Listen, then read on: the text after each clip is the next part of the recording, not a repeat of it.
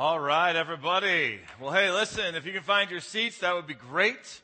My name is Jeff Baker, and I serve as the lead pastor here at New Life Assembly. So I'm glad you guys could come out today. It's going to be a great day. We are in the second week of our current teaching series called Journey to the Center of God.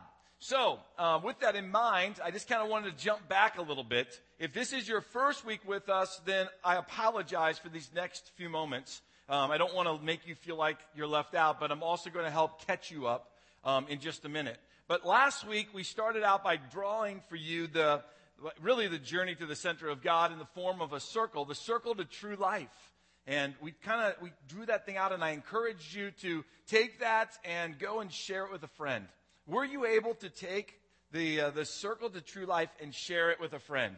I really hope that you did. If you didn't, you missed out on an incredible moment just to share your faith with others. If you did, you probably have got a sense of like, wow, man, that felt really good to be able to share my faith with those people that I care about most. And so I just want to encourage you, keep looking for moments to share your faith. Keep looking for opportunities where you can share the hope that you have in Christ, which is in you, to share it with others. So anyways, just wanted to kind of encourage you. Make sure you're looking for those kinds of moments, all right? Now, if you weren't here last week, I want to catch you up to speed in your notes that are provided for you in the bulletin or in the U version that you get. Or by going to newlifecarney.org, you can actually click on the sermon notes and pull it up on your iPad or your tablet or your Android device or your smartphone, whatever it is. You can get those things right in your hand right now just to be able to follow along with us during this teaching series. But if you've got a pen, I want you to pull it out. I just want to help you one more time understand what this circle to true life really is and then how you use it, because it's going to be important today as we journey into the next phase of people's spiritual journeys, which is learning how to walk steady in God's kingdom. So let me just kind of help you out here just for a moment. If you remember right, anything that starts with the title Circle to True Life better have a circle, all right? That's just the point of integrity. So we got a circle. That looks a little bit like an amoeba on this one side. I apologize for that, okay? Apologize. And then in the center here, we've got obviously the dot. So we've got these basically four components that make up this circle or this journey to the center of God. The first one is obviously what's out here. And what's sitting out there on the paper is really representing man's world. It's a world that's driven by man's ideas, not God's ideas. It's a world that's driven by man's agenda. It's a world that's driven by his rebelliousness and his independence. His desire to live his life on this earth, even though he's not the one who created his own life. He's not the one who gave himself life. And he's not the one who can sustain life. Nevertheless, he lives his life outside of the will or the desire of God. Some of you might be here today, and that's where you've chosen to live up to this point. And if that's where you are, I just want you to know, it's perfectly okay. I'm glad that you came to New Life. You're in the right spot. It's just not okay to stay there. And I want to help you understand why you don't want to stay there. The next portion of this piece of paper really becomes the inside. And the inside portion of this whole thing is represented by a couple words. It's the kingdom of God. All right? Now, if you were here last week, you drew that. If you're here this week, you just want to write that down. You may want to just go ahead and fill in those other blanks if you were here last week. That will really show you whether you were listening or you weren't, all right? But don't cheat off the person next to you, okay?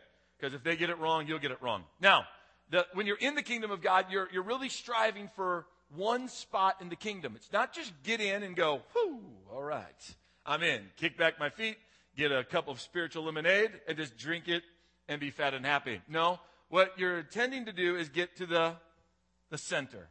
And this dot represents the center. But it's the center of God's will. Okay? The center of God's will. So how do you get from man's world into God's world? Or from man's kingdom into God's kingdom? How do you do that? Well, every one of us has to address this line here. This line is faith in Jesus. All right, are you with me so far? So we have man's world, we have God's kingdom. We have the center of God's will, and we have faith in Jesus. Jesus is the one who said to all of humanity, he said it the day he walked on the earth, and it's still true today in 2013. It'll be true in 2020. It'll be true in 2100. If Jesus doesn't come back for his church, his words will still be true then, no matter how the culture changes, no matter what technology brings about. Jesus said, I'm the way, I'm the truth, and I'm the life. No man comes to the Father except by me. That was not a threat. It wasn't a negative statement. It wasn't a put down. It was a fact. It was just truth, said out of a heart of joy from Christ, saying to humanity, do you want relationship with God? If you do, I'm the way, I'm the truth, I'm the life. Whoever puts their faith in God through Christ enters into the kingdom. So last week we talked a moment about stepping over this line of faith, jumping from this world into God's world. So you have to go back and listen to that message if you want to know more about it. But what happens now that you've stepped over the line of faith? What happens now? Once you step over the line of faith and you put your hope in God through Christ, now what you start is phase 2. Phase 2 is learning how to basically walk steady in God's kingdom. Now, I simply just draw that with this kind of a squiggly line. Because I know that as you walk in God's kingdom, you're not perfect and you don't have it all figured out. But I'm just trying to teach you how to walk steady. Sometimes it's not always straight. Sometimes it weaves back and forth a little bit. But I just want to help you get your feet underneath you.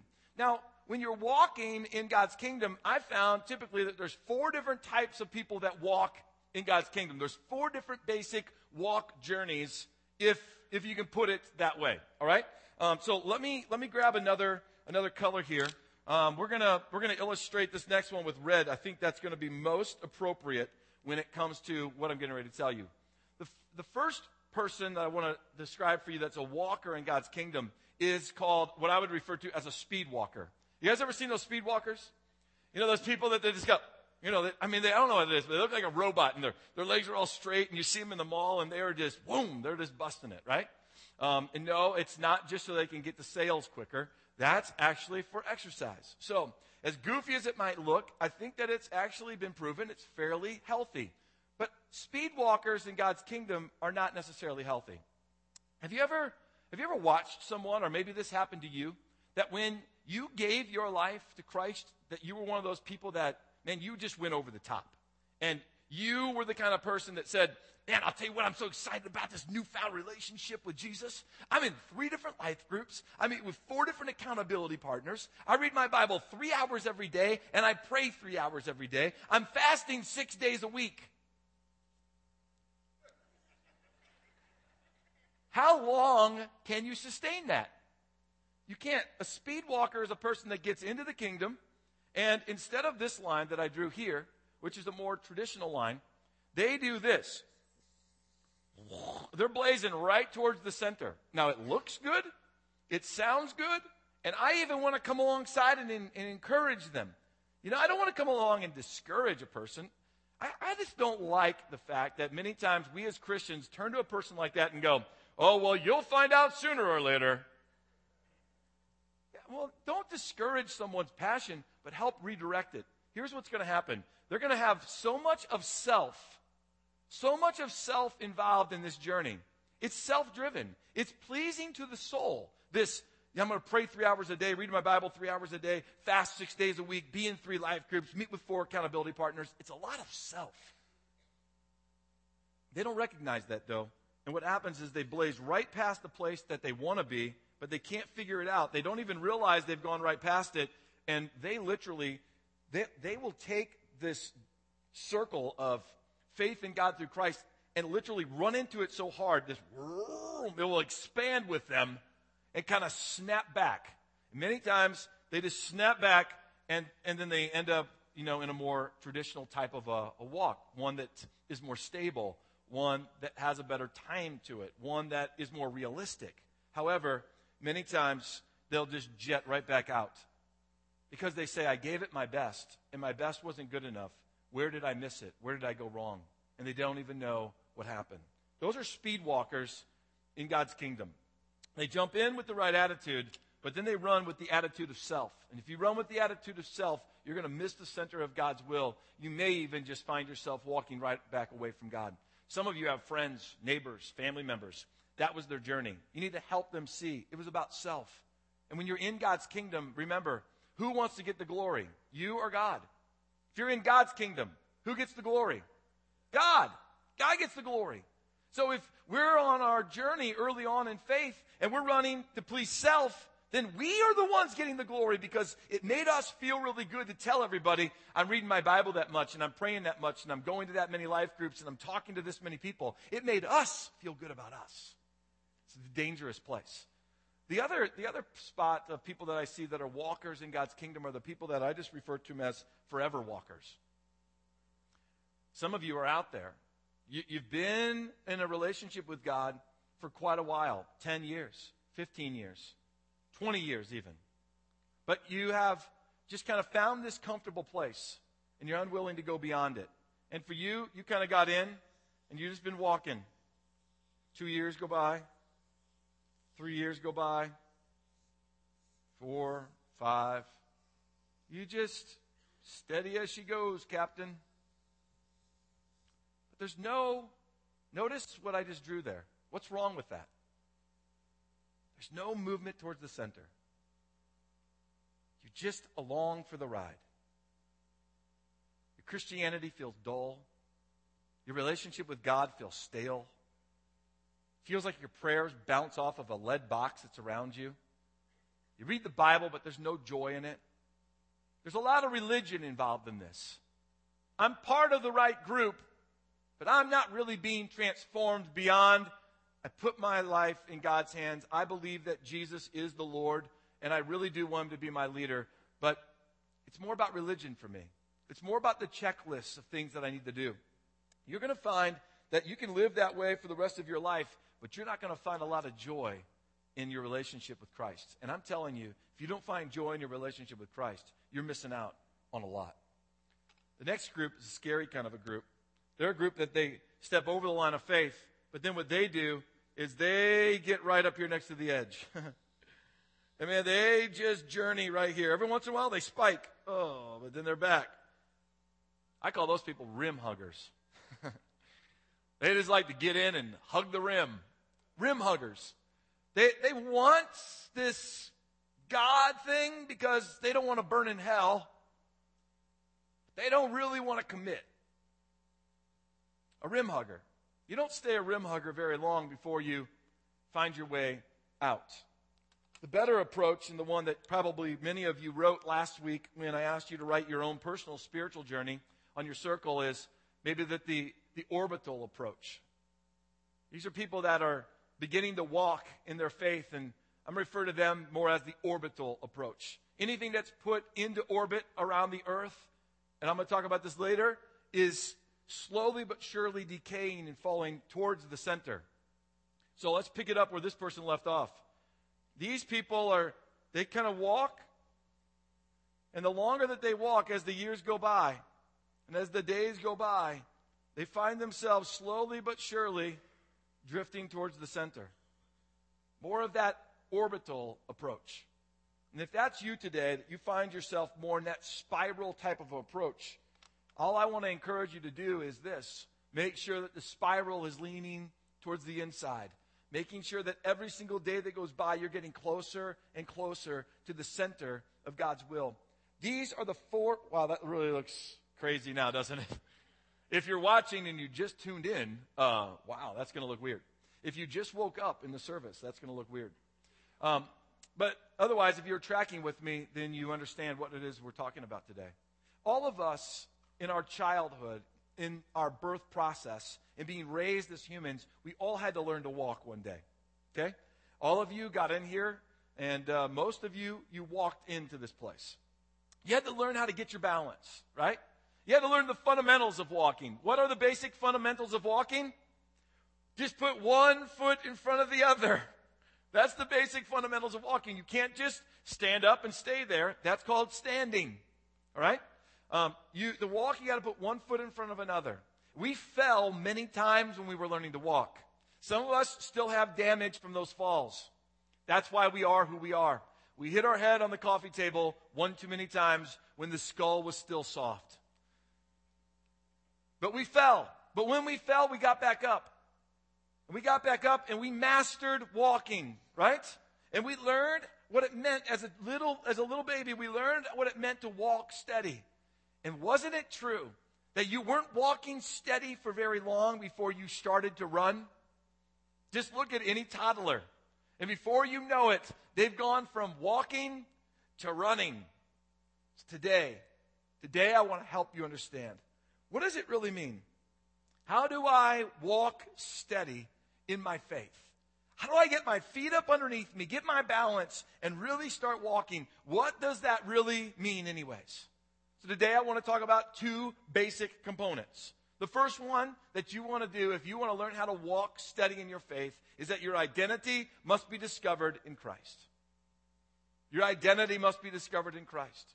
If you want to learn what it really means to walk steady and not take one of these other approaches that we just talked about, your identity really is, identity, the word itself, literally means to be known for something. What are you known for?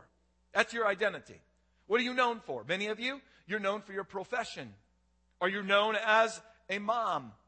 You know, you are a mom. You have kids. You're a mom. You are a dad. You are a grandfather or a grandmother. You are a banker, a doctor, a businessman. You are a pastor. We're known for those things. That becomes our identity. Think back with me to high school.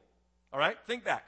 High school. Didn't high school have a bunch of cliques, a bunch of non-formal clubs? They had a bunch of these groups of people that they all kind of gelled together because they wanted to sound the same. They wanted to dress the same. They wanted to look the same, basically. They wanted to behave the same. They wanted to be known as, I'm a part of that group. Remember the guys that we called the nerds, the geeks, those computer guys? You know the guys that are really rich today? Remember those guys? They had the tape around the center of the glasses, all right? They always had high water pants that they never really went down to the shoes. Their shirt kind of was tucked in on one side, but it hung out on the other. But they could care less because it was all about code, baby. It was all about code. And that code turned into dollars. And now me and you report to them. Okay, so it was that group. How about the preps? The preppy people. They're the ones that came walking in. They had all their clothes just right. They talked just right. They had their own little slang, their own little language that they did. They had their own look. They could find one another in the school campus, and they could drift over, and they would all be sitting at the same tables, because you wouldn't find these two classes of people, gelling together. Or the Gothic people, the ones that showed up, and they were just all in black, and you were wondering why they wore makeup when there was no need to wear that kind of makeup, and why their fingernails were painted black and all that kind of stuff, but they were part of the Gothic group. Or maybe part of the jocks. Maybe that's where you found yourself. You were the one who wore the football jersey to school even when it wasn't a game day. You were just found in the locker room all the time. That's who you hung out with. You did everything you could to make sure you looked right, sounded right, so that you would be readily identified as you are part of that group. Why? Why would you do anything to make sure that you were readily identified to be part of that group? Why? Because you were proud of that group. That's why. You were proud of the group that you belonged to. And if your identity is going to be found in Christ, then guess what? You're going to have to be known for Jesus. You're going to have to be proud that you are in the team Jesus. You're going to have to be proud that you have found your way into the club Jesus. This is what Paul says about making sure that you are proud that your identity is found in Christ. In Romans 1, verse 16, he says this, For I'm not ashamed of this good news about Christ. It is the power of God at work, saving everyone who believes. I'm not ashamed. I'm not ashamed of it. Jesus is the good news. And I want everybody to know it. I want to be readily identified as I am a Jesus follower. Or like the book that was written, a number of years ago. I am a Jesus freak, if you will. That's my life. I want people to know it. I want my life to radiate it. I want how I talk for people to see it.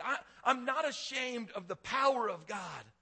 For it's the power of God that's at work in me to bring every good and perfect thing And God's power is greater than my inadequacies. My inadequacies are not what identify me, but it's the power of God through the good news of Jesus Christ. That's the team that I'm a part of. And I'm proud to be on that team. That's how you're going to know where your identity is. Where are you proud to be associated with? We should be more proud to be associated with Christ than we are with anything. Jesus went on to talk about this identity when he said this in Mark chapter 8. He said, if anyone is ashamed of me and my message in these adulterous and sinful days, then the Son of Man will be ashamed of that person when he returns in the glory of his Father with the holy angels. If anyone is ashamed of me. By the way, these sinful days that Jesus was talking about, are they not the same sinful days that you and me live in? Yes. We live in sinful days. There's no way to get around it. And it seems like it's only getting worse. But even in the midst of these sinful days, Jesus is saying to you and me, don't be ashamed of me. Stand up. Be bold in the way that you live. You'll be, if you do that, you'll have to be like a fish swimming upstream. There's no doubt about it. But Jesus is coming back for a church who takes a stand for what they believe. They take a stand for it, not in an offensive way. I just think that the church has been known for all too often its offensive approach to its community. I don't think that we should be sandpaper to the community. I think that we should be the love of God to the community. Should we be bold? Yes. Should we be straight? Yes. Should we do that with love and grace and mercy? Yes. That's how we should respond. Jesus was firm and Jesus was straight. But when it came to the world, Jesus was full of mercy and grace and compassion. When it came to the religious, Jesus got harsh. Let's remember, who were we talking about? We're talking about the world around us. We should be full of mercy and grace and compassion, because Jesus hasn't called you and me to be camouflaged Christians. He hasn't called you to be one who says, I'm a Christ follower, but you just blend into the community. You just blend away into the culture. You just blend away into man's world and man's ideas. He didn't call anybody to be a camouflage Christian. In fact, he said the evidence of your life must be enough to make you guilty of following him. The evidence of your life should be enough of it. That when people look at you, they should be able to note, wow, I know that there's something different about that person because of A, B, and C. Because of the way that they talk, because of the way that they love their wife, because of the way that they love their kids, because of the way that they do their job. There's enough evidence to say you are a Christ follower. In the Old Testament, in 1 Kings 19, you see this calling of one of God's prophets. His name was Elisha. Elijah had been given an order by God to go and to call Elisha. And look what happens. Look at, when we read this passage, the evidence that points towards Elisha's commitment to being all in, or proud of the fact he's on God's team. Take a look with me in verse 19 of chapter 19. It says, Elijah went and he found Elisha, son of Shaphat. Pause. I know some of you guys are really into this whole naming your kids after Bible names. Note to self. Some of them should not be used. So Elisha, son of Shaphat, plowing a field. There were 12 teams of oxen in the field, and Elisha was plowing with the 12th team. Elijah went over to him, and he threw his cloak across his shoulders, and then he walked away. Now, just so that you're aware, throwing the cloak from one prophet to the next meant, I want you to follow me, and by the way, I would really love to see you take my spot. This was a high honor, a high calling. The cloak really can only be put on one person. So Elisha, he left the oxen standing there. He ran after Elijah and he said to him, hey, first let me go back and kiss my father and my mother goodbye, and then I will go with you. And Elijah replied, go on back, but think about what I've done to you. So Elisha returned to his oxen, and what did he do? He slaughtered them. After slaughtering them, he used the wood from the plow to build a fire to roast their flesh. He passed around the meat to the townspeople, and they all ate. And then he went with Elijah as his assistant. What's the evidence of this man to say that he's all in? What's the evidence of this man that says, I'm proud to be one that follows my God? What's the evidence that points to him that says there's enough to convict you of being a God follower? when he's called, what does he do? He gets rid of all the things that are his old resources. He slaughters his oxen, which are going to help him plow up the ground to make a living. He takes the very plow, he chops it up, he lights it on fire, and he basically throws the massive community barbecue. It's a big outreach to save the community. Just want you guys to know, I love God, I'm following God, and I'm leaving all of this behind to follow him. So let's give thanks to God for what he's called me to. And then he leaves it all. Mom, dad, business, future. A lot of theologians believe that Elisha came from a very, very rich home. 12 teams of oxen. Not just one, not just barely enough to get by, but a lot. With a lot of fields. And in this moment, he wasn't even in a field that was close to his home. He was out at a distant place. Comes from a very wealthy home, but gives it all up. That's the kind of evidence that God's looking for out of your life and my life. Are we all in? Are we not just in the kingdom, just walking at the pace that we want to? Or are we at a pace where we're moving towards the center of God's will? Elisha was walking with the attitude of there's no turning back. So if you're new in your journey of faith today, you're new in your pursuit of God, one of the things that you need to get inside of your spirit, if you're going to find yourself at the center of God's will, is there has to be the attitude of there's no turning back. Like a skydiver who jumps out of a plane, who gives it all, who throws away everything that's safe, everything that got him off the ground that could land again. He jumps out of the plane and he's just out there, hoping that when he pulls the cord, the parachute goes. He's all in. This attitude of no turning back, that's what God's looking for out of our lives.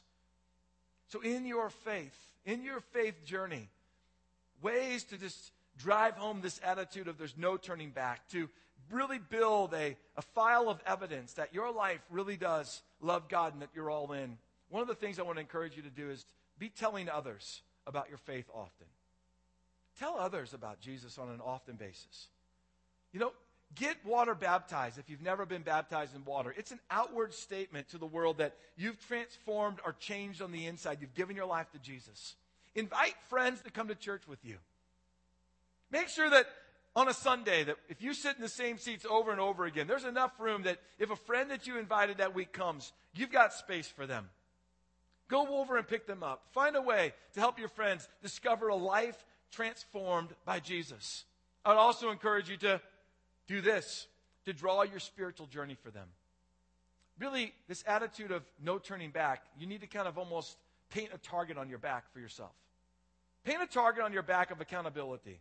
That when you're out there, you recognize that your life is representing Jesus at all times. Don't be ashamed to paint the target on your back that says, I am a Christian. I know that that's going to come. That's going to come with a level of responsibility. But that responsibility is what you need to keep you focused with this attitude of no turning back. Because you realize when you fail, you got to get up and you got to confess. And you got to help people realize I was wrong. You got to get back up and you got to keep running because you're not representing yourself. You're representing the one who sent you. And that one is Jesus. But if you want to walk steady in your faith, then you also have to realize that grace is required beyond the line. That's beyond the line of faith. Grace was required when you stepped over the line. You said, Jesus, forgive me of my sins. I recognize that my life has been lived outside of your will. I recognize that. And so there's grace, though, that's required even beyond that place. See, once you step over the line, it does not make your life perfect. Just because you have made the Lord, Jesus, Lord and leader of your life, doesn't mean that your life is perfect. You're coming into God's kingdom with a lot of baggage. You need to realize that. You're coming into God's kingdom with habits, lifestyles, attitudes, beliefs. There's a lot of things in your life that don't line up with God's word. And some of those things are going to be broken immediately. You're going to realize, I just can't live life this way anymore. And those attitudes and things miraculously by the power of God's Spirit are going to be broken. But then there are other things in our lives of sin, habits, and beliefs that they take time. You need to give yourself grace. And you need to receive God's grace, even beyond just the line of faith. Paul, who wrote most of the New Testament, he understood this attitude of needing God's grace, even beyond starting his relationship with God. Look what he had to say in Romans chapter 7. He says that I've discovered this principle of life, that when I want to do what is right, I inevitably do what is wrong. I love God's law with all my heart, but there is another power within me that is at war within my mind. This power makes me a slave to the sin that is still within me. He says, oh, what a miserable person I am. Who will free me from this life that is dominated by sin and death? Thank God. The answer is in Jesus Christ our Lord. So you see how it is. In my mind, I really want to obey God's law. But because of my sinful nature, I'm a slave to sin. A slave. He said in there that sin, it wages like a war against you. It means you have an enemy who never is going to give up.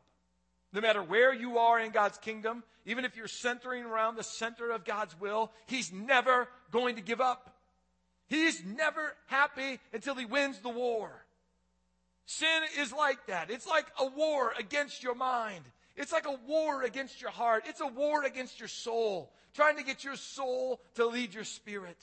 Trying to get your mind, will, and emotions to get out in front and you do what you want to do. What kingdom does that sound like? God's kingdom or man's? Man's kingdom. And every time you live that way, you are drifting away from the center of God's will because that's a sinful behavior. Sin separates you from the center of God's will. But even though there's a battle that wages against you of sin, that doesn't mean that sin has to win the war. God's grace through Jesus is desiring to set you free, piece by piece, sin by sin, behavior by behavior, attitude by attitude. And the question today is this: are you allowing God to continue to pull you to the center of his will, where one sin after another is being dominated? Or have you grown comfortable and you're just a forever walker? Which one are you? Where are you at? Are you just living comfortable with what you've achieved and what you've got and how you know God? And although you know God from a distance, you don't really need to know him up close and personal? I'm telling you, if that's your attitude, again, you're missing out on the best of God's kingdom, which is going to bring joy in your relationship and not put a frown on your face when you think about God and church. It should put a smile on your face. It should be what helps wake you up in the morning. That's an awesome feeling. So how do you get that? How do you maintain that? It's through confession. The confession of sin is still required beyond the line for the forgiveness and the freedoms of sin. Look what 1 John 1 has to say. It says, if we confess our sins, he, God, he is faithful and just and will forgive us of our sins, and he'll purify us of all unrighteousness. Never stop confessing.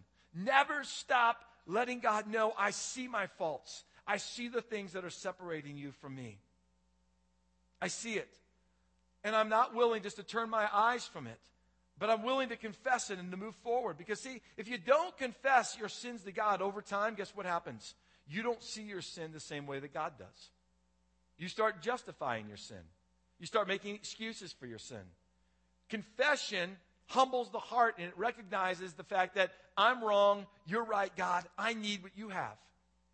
If you don't confess your sin, then guilt builds up. And what does guilt do? Guilt defeats you. Does guilt push you closer to the center of God, or does it push you farther away from the center of God? Guilt pushes you farther away from the center of God.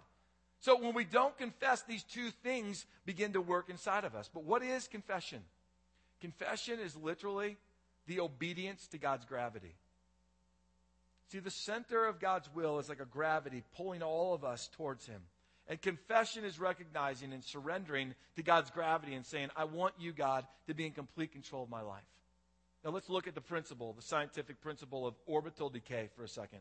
We put satellites in space. We have the International Space Station that's up there. The space shuttle used to go up. We have the Hubble Space Telescope that's up there. We've got a lot of stuff floating around in space right now. The space station itself, because it orbits the Earth at a lower orbit, it has to often have an altitude adjustment, because the atmosphere of the Earth, as it begins to be closer and closer to the Earth, the atmosphere of the Earth slows it down. As its momentum slows down, the gravity of the Earth pulls it quicker, and eventually, if no altitude adjustment is given, then the International Space Station comes blazing in to our atmosphere and burns up while your eyes and my eyes watch it on Fox News and CNN. The Hubble Space Telescope is farther away from the Earth. Its altitude is a farther journey away than the International Space Station, so the gravity of the Earth still pulls on it, but it doesn't pull on it as hard. And so it only needs an altitude adjustment many years between one another. But to have an altitude adjustment means that man has to fire a thruster, and he has to move these objects a little bit farther out again. Because over time, the decay of its orbit will eventually bring it right into the Earth's atmosphere. So, with that said, are you fighting against the gravity of God? Because if you are, you're burning a thruster that says, I'm not willing to confess. And I'm going to keep this little spot right here. I'm comfortable. Is your journey that forever journey? Is your journey a rim hugger journey? Or is your journey one where you're going, I'm not going to burn my thrusters. I'm going to give myself over to the gravity of God and let God just pull me in closer and closer, day by day, year by year, as I journey around the center, just allowing my orbit to decay. What does that mean? That's Paul's journey. Die to self.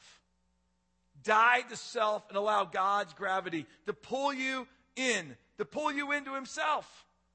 So when we confess, it's us giving up and going, God, I submit myself to you. Pull me closer to the center. That's awesome. Stop fighting to keep your orbit. Stop fighting to keep your comfort zone. Stop fighting to stay right where you think you got it all figured out. Every moment of that is sin. It's fighting against the very thing that God wants to do. Stop getting stuck in your journey of just walking steady, just staying where you're comfortable. You're going to have to give that up. About 3 years ago, I decided I'm going to get out of my comfort zone. I'm going to do something I've never done before. So 3 years ago, I hop on a plane and I fly down to Phoenix, and I hop in a truck with a couple of buddies, and we drive up to the Grand Canyon. We go to the north rim of the Grand Canyon, and we're going to hike the Grand Canyon from the north rim all the way to the south rim. I believe that's somewhere between 25, 27 miles. We've given ourselves a couple of days to do that. There was a lot of preparation that went into this trip. I bought these new boots, and I would get Kim, and we would go out in the evenings in downtown Omaha, and we just go on long walks to break the boots in and just to get the just walking a lot. And we would go up and down hills, and I was working out, and I'd put a pack on my back and I'd put weight in it, and I would just walk with the pack on my back and weight. And I went to the stores, and I got online, and I searched it out, and I tried to find every piece of equipment that I could that I'm going to need to be as light as possible. I wanted a really light pack because I want this journey to be the easiest it can be, but I want to commit to it. And man, it was a lot of fun. We've had to purchase a lot of new gear, but we made a big leap the day that we stepped off the rim and we started hiking down into the canyon. I mean, you only have to go a couple of steps and your whole identity changes. Your identity changes from the 5 million people that on average stand on the rim of the Grand Canyon and look into it to the 0.3% of the people that actually get to hike through the Grand Canyon. Well, that year, 3 years ago, I was part of the 0.3% of people that get to walk down. They hike into the Grand Canyon. I only had to take a couple of steps, and the rest of my journey, I have a new title. I'm one that has hiked the Grand Canyon. I'm not just one that stood on its rim. My question to you today is, are you a rim hugger spiritually, or are you a hiker spiritually? Are you someone that has gotten into the kingdom, but you're just kind of trying to hug the rim of it? Or are you someone that got into the kingdom and you're committed to hiking to the center of God's will? Oh, it's a journey that you'll never forget. It's a journey that you'll be proud to let others know about. It's a journey that you'll show pictures of in the future. It's a journey that you'll tell others about it. It's a journey that you'll take others along, just like I took others along. It's a journey that you'll want everybody to experience. It's a journey that will take you from someone that just knows information, a rim hugger, to someone that has firsthand knowledge, a hiker. I want you to be hikers. I want you to hike through it. I want you to be people that learn how to walk steady as you get yourself to the center of God's will. Why don't you stand with me today?